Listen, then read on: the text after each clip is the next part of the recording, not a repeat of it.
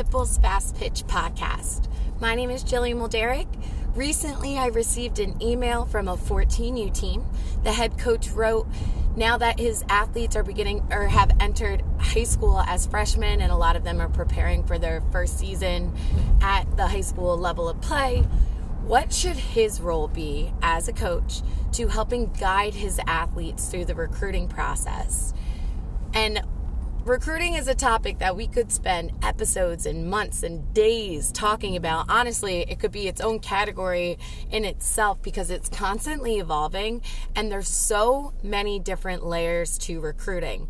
I describe recruiting as almost as a matrix. You can't look at it and say, if I do this, these results will come, because there's so many factors that affect recruiting. It's almost impossible to follow one formula as an athlete to be successful. However, there are general principles of recruiting that should be followed, and went from talking to college coaches over the last decade and continuing to study up on the evolving changes in terms of recruiting at the NCAA level and other governing bodies. Here are some of those tips that I'd like to share with our coaches who are looking to be a guide for their athletes that wish to be college-bound players. The number one thing I always, whenever I have a recruiting conversation, I always remind the athletes that recruiting rules and regulations prohibit the contacts the coaches and the institution can have with you, not what you can do in terms of starting communications with those coaches. So with that always being in the center of an athlete's mind, just reinforce as a coach to your athletes that they can always be reaching out to college coaches and sending them information. I say that, and then sometimes athletes receive emails from various coaches at various institutions that say, hey, reach back to me in 2 years when you're a ninth grader, or hey, reach back to me in a couple years when you're a little bit older, or I'm not recruiting that class. This is where that matrix element of recruiting comes in, because you have to remember that not only are there different governing bodies, NCAA, NAIA, the NJCAA, just to name a few of the larger national governing bodies of collegiate athletics. But on top of that, then there's different divisions, Division 1, Division 2, Division 3, each of which have their own recruiting rules and regulations. Then on top of that, there's different conferences. The caliber of a conference at the Division 1 or 2 level could be just as elite as a strong Division 3, but there's a different focus on the divisions. So there's so many intricacies to recruiting that, again, you can get these broad principles to help guide you through the recruiting process, but at the end of the day, it's very much individualized. One of the greatest things I've ever heard a recruiting counselor say, her name is Patty Adorna, and she's been a professional recruiting counselor for the last over 20 years. She runs Turn 2 Sports Recruiting Counseling right out of northern New Jersey. And she says, in your recruiting process as an athlete, you need to think of it as almost a dating process or a courtship. So if you were to reach out to a college coach and then not speak to them again until a year later, do you think that you're establishing a relationship? You want to stay relevant. It should be a courtship. You should be having these communications with the college coach back and forth and building a relationship in your recruiting process with prospective colleges and coaches. So that's a little piece of advice that can help as a coach, what you can share with your athletes, that they can always be reaching out and they should be proactive in establishing relationships with college coaches and starting to build their network, and that the regulations and rules regarding recruiting are on the burden of the coaches in the institution, not the burden of the athlete.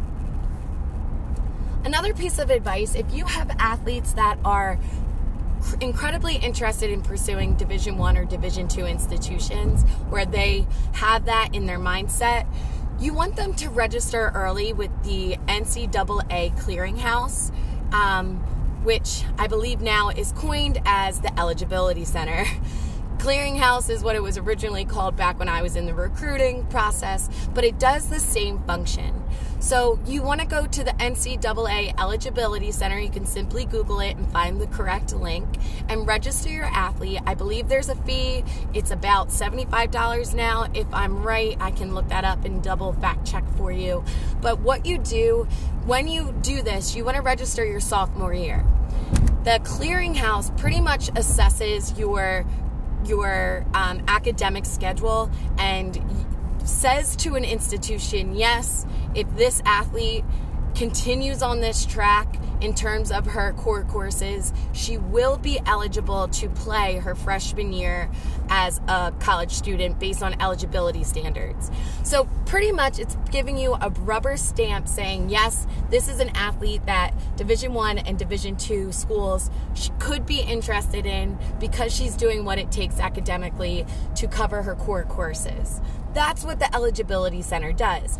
And as a Division I and Division II prospect, if you're planning on doing an overnight in your recruiting process at those institutions, you first must be cleared by the NCAA Eligibility Center.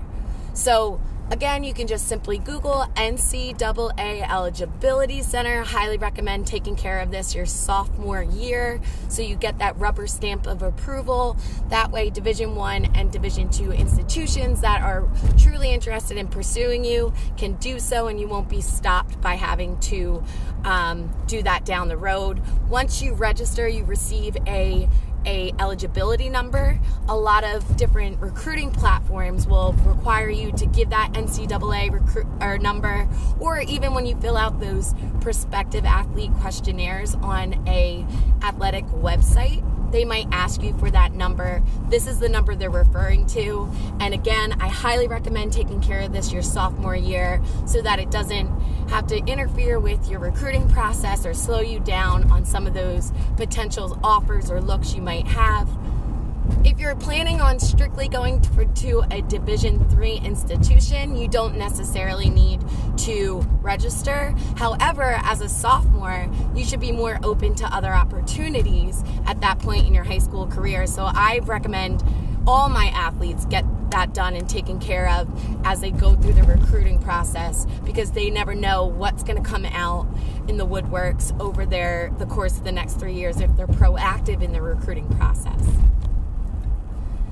Division III doesn't need that stamp of approval because Division III by nature has a heavy emphasis on academics. Therefore, you wouldn't be playing for a Division III institution unless you first prioritize those core requirements. At the Division I and Division II level, because education is important, but there's a little more emphasis on the athletic commitment of an athlete, and they're allowed to award you with athletic scholarship money. It is important because of that investment of potential athletic scholarship money, that our athletes are getting done their core requirements in their high school career so they're eligible to play as freshmen. Another great piece of advice to offer any coach that's looking to guide his or her athletes, especially in today's day and age due to COVID, the pandemic, and some of those eligibility requirements that are being pushed back, and how some recruiting deadlines were extended at the Division I level in the NCAA. The best piece of advice as a coach you can offer your athlete right now is not to be afraid to ask questions. Communicate with those college coaches. Send them an email, pick up the phone, leave them a voicemail, send in your transcripts earlier and ask for their opinion. Being proactive is the only way to make sure that you are spearheading your recruiting process. As I mentioned, we as recruiting counselors can give you best guides, best tips and tricks to help elevate your recruiting process. However, it comes down to the athlete themselves pioneering their way.